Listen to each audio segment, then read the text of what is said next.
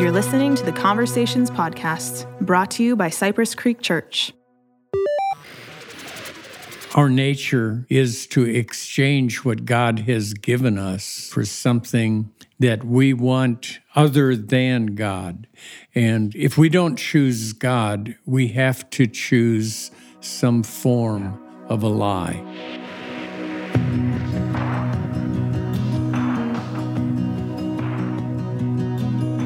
Welcome to the Conversations Podcast. I'm Taylor. We are continuing our study through Romans on a series called Unashamed, and I'm joined by two special guests and friends. First, we're joined by lead pastor Jose Avaroa. Jose, thanks for being here. Good morning, Taylor. Always good to be here. Always great to have you. And we're joined by pastor of Spiritual Formation, the one, the only, Bob Maas. Well, Thanks for being here, Bob. I'm grateful to be here. Thank you for inviting me. Absolutely. Let's jump right in. Jose, this was a message, something I know has been on your heart leading up to this. I'd love to hear kind of more of the behind the scenes as you prepared for this message and as you ultimately delivered it on Sunday morning. Yeah, so digging into not only one, but 2.5 chapters, going from 118 all the way through 320 is a lot to cover in one message. So the last bit, I just summarized quickly that Paul is talking about how God saves both Gentiles and Jews, and there is an advantage to being Jewish, but it's not anything that can earn, salvation. Only Jesus can impute his righteousness, can give us his righteousness, which is something that we talked about last week. So looking at these verses starting in 18th, where we're talking about God's wrath. And that's not a subject that we talk about often at church. And yet it is so important to understand because it is part of God's nature. His wrath and his righteousness go hand in hand. And so looking at these verses, it deals with the problem of sin. So I dug these 3 points straight from the scriptures. I know we'll talk about them here in a second, so I won't. No, you can go ahead. I won't say them now, but I would say that my heart for the series is that we would know the truth, that we would be led by, I talked about that train, the facts, faith, and feeling train, that we would be led by the truth of God's word, and then that God's truth would transform us. So not only know the truth, but also be transformed by God's truth. So these are important verses to talk about because, they talk about the problem. And the more we talk about the problem, the more God's solution should be magnified. Yeah, you unveiled 3 kind of aspects and problems with sin. I'll read them off real quick. Here we have holds the truth back, sin deprives our understanding of who we are, and sin moves us into God's place. Let's start out here on this first one here, that sin holds the truth back. And as we look in Romans 1, towards the end of the first chapter there, just this concept of suppressing the truth, as far as when it says, the wrath of God is revealed from heaven against all godliness and wickedness of people who suppresses the truth by their wickedness. I'd love to ask both of y'all just practically, what does that look like to suppress the truth? Because that sounds like a serious thing and something that we don't want to do. But what does that maybe look like for y'all just in a day-to-day life? And as someone, as you're following Christ, what are maybe some truths that you think as a society we're trying to suppress? Well, it was helpful to me to double click on that meaning and see that it has a lot to do with like a ship being held back, being tied to the dock. And so sometimes we are tied to our sinful behaviors, to the desires of the flesh, our desire to do things that are contrary to what God wants us to do, but also just be lazy or asleep to the things that God wants us to do. That's our flesh. And so we need to be aware of those things that want us to keep that are wanting to keep us from who God has created us to be. Amen. I think the way that you brought about the exchanging, our nature is to exchange what God has given us, to exchange it for something that we want other than God. And the result is that if we don't choose God, we have to choose some form of a lie, some illusion, something that's not real. And the way that you brought out the difference between freedom and free will, I thought was excellent. Yeah, so personalizing it, it's kind of a scary thought that God gives us the free will to not choose Him. Exactly. To choose other things. And to me, one of the things that we didn't talk about that is really important is this, what we're doing right now. We're having a conversation about these things because through putting these, or talking about these things and staying in the light, Bob, which you've taught me so well of how to do, sin is in the darkness, but when we put it out into the light, then it's dispelled. We're no longer being held back by those things. We need community to talk about these things and call these things out, because personally, we can hide in sin, and we can do a great job, living in such a way where God now has given us over to those things. Yeah. So we talked about here this idea that sin holds the truth back, again, based out of Romans 1, 18 through 20. Then we've got this next part here. Both of y'all alluded to it already, just that sin deprives our understanding of who we are as we begin to replace, as we begin to exchange the truths of who God is for those. And we look at several different things. Look at idols. We look at just the behaviors that we'll get into. And so I'd love to kind of talk about, there's three idols, Jose, you mentioned just on Sunday, this hedonism, individualism, and relativism that are very popular in our culture today. So hedonism, I'm just reading off the slide here. You said, my satisfaction and pleasure is the ultimate goal. Individualism, my needs are most important. Or relativism, which is my truth can coexist with your truth. That really covers a lot of them as far as just all the different idols that we have as a culture. How, as a believer, do you two, and then just even you would encourage others to maybe guard against these messages? Because I think in my experience, they're very subtle. A lot of these come from one of these three camps, but are very subtle in their approach. And so how do y'all continue to stay grounded and even just taking these messages captive when it comes to living these out? Well, I think for me, it begins with a true understanding of the wrath of God. And in the age in which we live right now, we have to go all the way back to the cross to see the last time that God exercised His wrath. He exercised that wrath on His own Son when He sent Him to the cross. The deeper we understand how our sin put Him on the cross, to that degree we can repent and turn away from God, from our sin, from our old way of life. And so when we talk about free will, God does give us free will to go anywhere we want to. And by nature, we are God's enemies. We're not going to go God's way unless the Spirit of God draws us to Him. And so understanding the wrath of God, people talk about how God is going to judge this person or this country or that, whatever. Mm-hmm. God's not, all God has to do to judge is simply let us reap what we sow. Yeah. That's it. Yeah. That's not His wrath. We haven't even begun to see the wrath of God. The wrath of God is going to be something, Hebrews says, it's a dreadful thing to fall into the hands of the living God. Mm. That's not coming in this lifetime for us. I don't think we're going to see it. Yeah.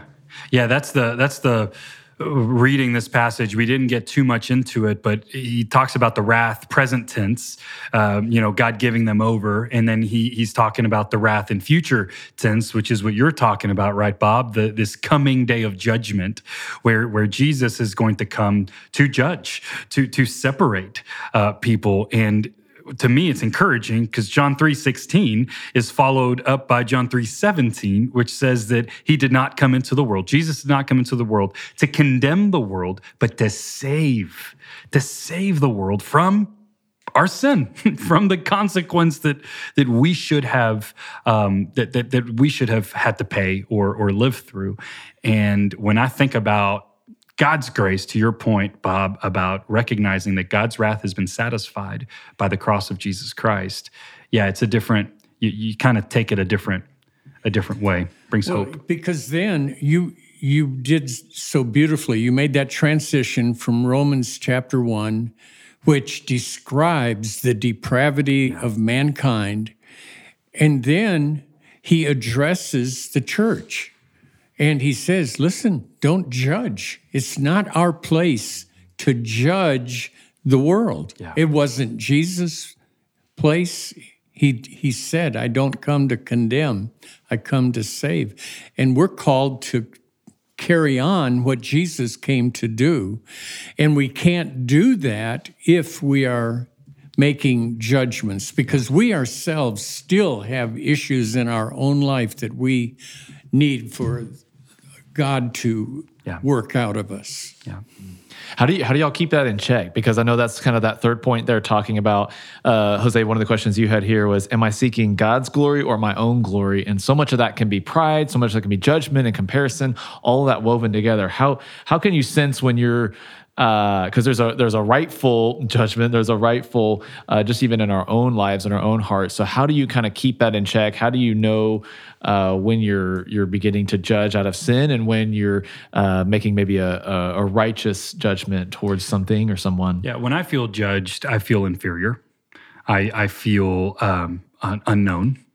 I feel like someone is pushing me further away from them.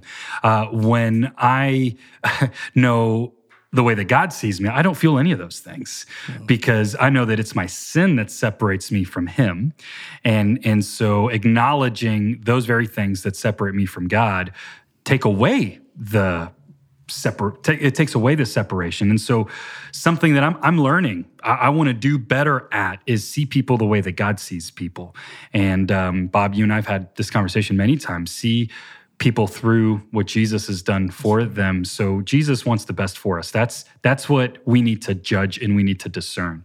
And we need to discern what is God's will, what glorifies God, and what is not God's will, what does not glorify God.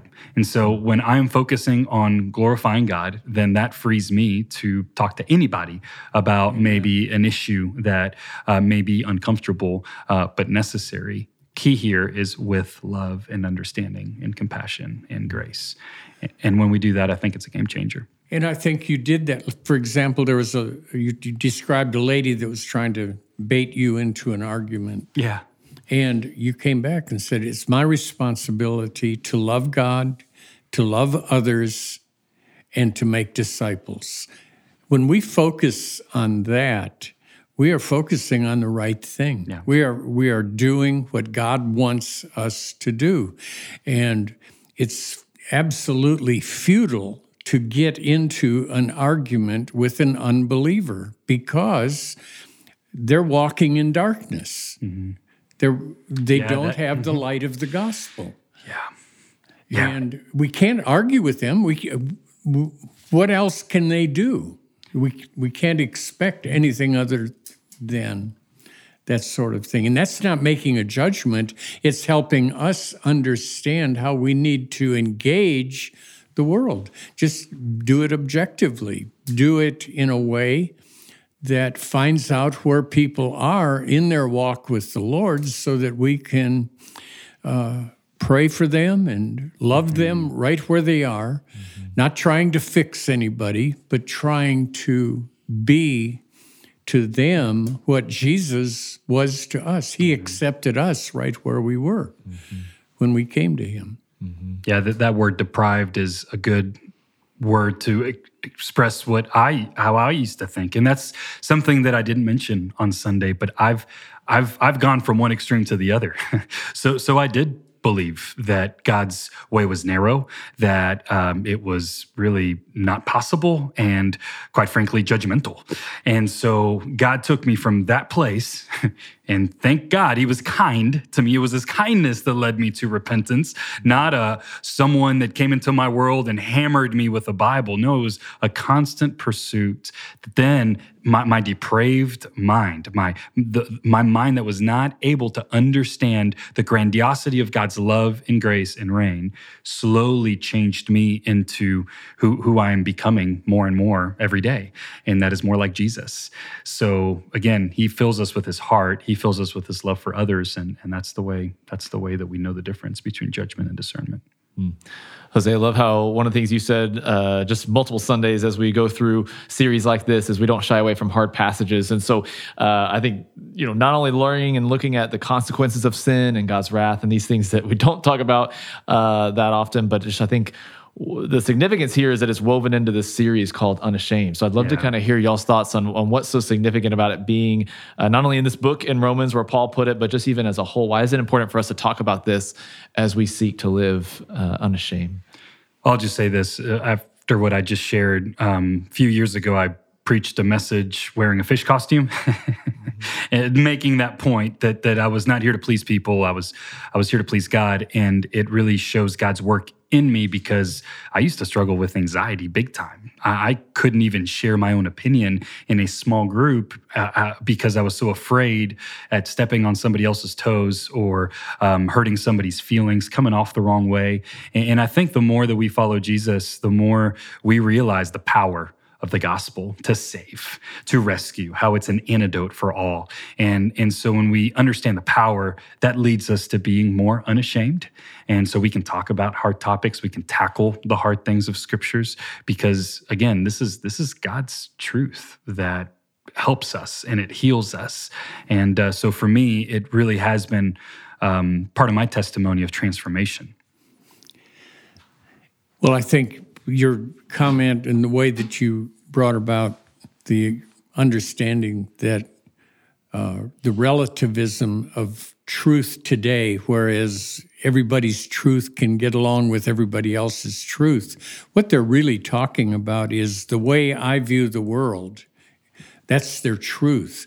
Well, you can't argue with somebody who views the world a certain way because that's how they've been trained, that's how they've experienced life. There's so many things that go into a worldview, but that's not truth. That's just the way that you view the world. Mm-hmm. But truth, when Jesus came, went from being an abstract idea to being a person. So Jesus said, I am the way. I am the truth. I am the life. And all we can do as followers of Jesus is be who we are in him and allow him to be those things to the world. And when we do, then miracles happen. Yeah. God doesn't take sin lightly, and we see that in this passage. I'd love to close just with asking both of y'all what word of encouragement you would give to someone that's maybe really feeling the consequences of sin right now. Maybe they're feeling stuck. Maybe they're feeling caught in a pattern in a way of the world. And what would you want them to hear after a message like this on Sunday? Yeah, that's a great point, Taylor, because again, it's called this series, we're calling it Unashamed, and I think it has a lot of different connotations. In many ways, this message is one we shouldn't be unashamed of what God's word says. But it's hard to do that when we ourselves feel shame for the things that we have done. And the beautiful news of the gospel of Jesus is that he doesn't see us through our sin. Right. He sees us as totally forgiven and totally renewed in him. And when we really understand and receive God's grace on a daily basis, the closer we are to him and the more we become like him. And so I would say, welcome to the family of broken believers. And let's pursue God together. And I think we do that every Sunday when you stand up there and say, we are all imperfect people following a perfect Savior. Yeah. Immediately, that puts us all in the same camp. So somebody comes into our church that feels full of despair and discouragement because of maybe something that they've done, and they feel shame and they feel guilt. All of us have felt that. We understand how that works because that's where we were when we came to faith in Christ. So helping people understand our testimony by sharing with other people where we have come from is one of the key ways to help them understand that there's hope. That's right. That's right. There's hope. Thanks for listening to the Conversations podcast. Be a part of the conversation by sending questions about the Sunday message directly from ccc.guide or by emailing conversations@cypresscreekchurch.com. Don't forget to subscribe and share the podcast. Looking forward to the next conversation.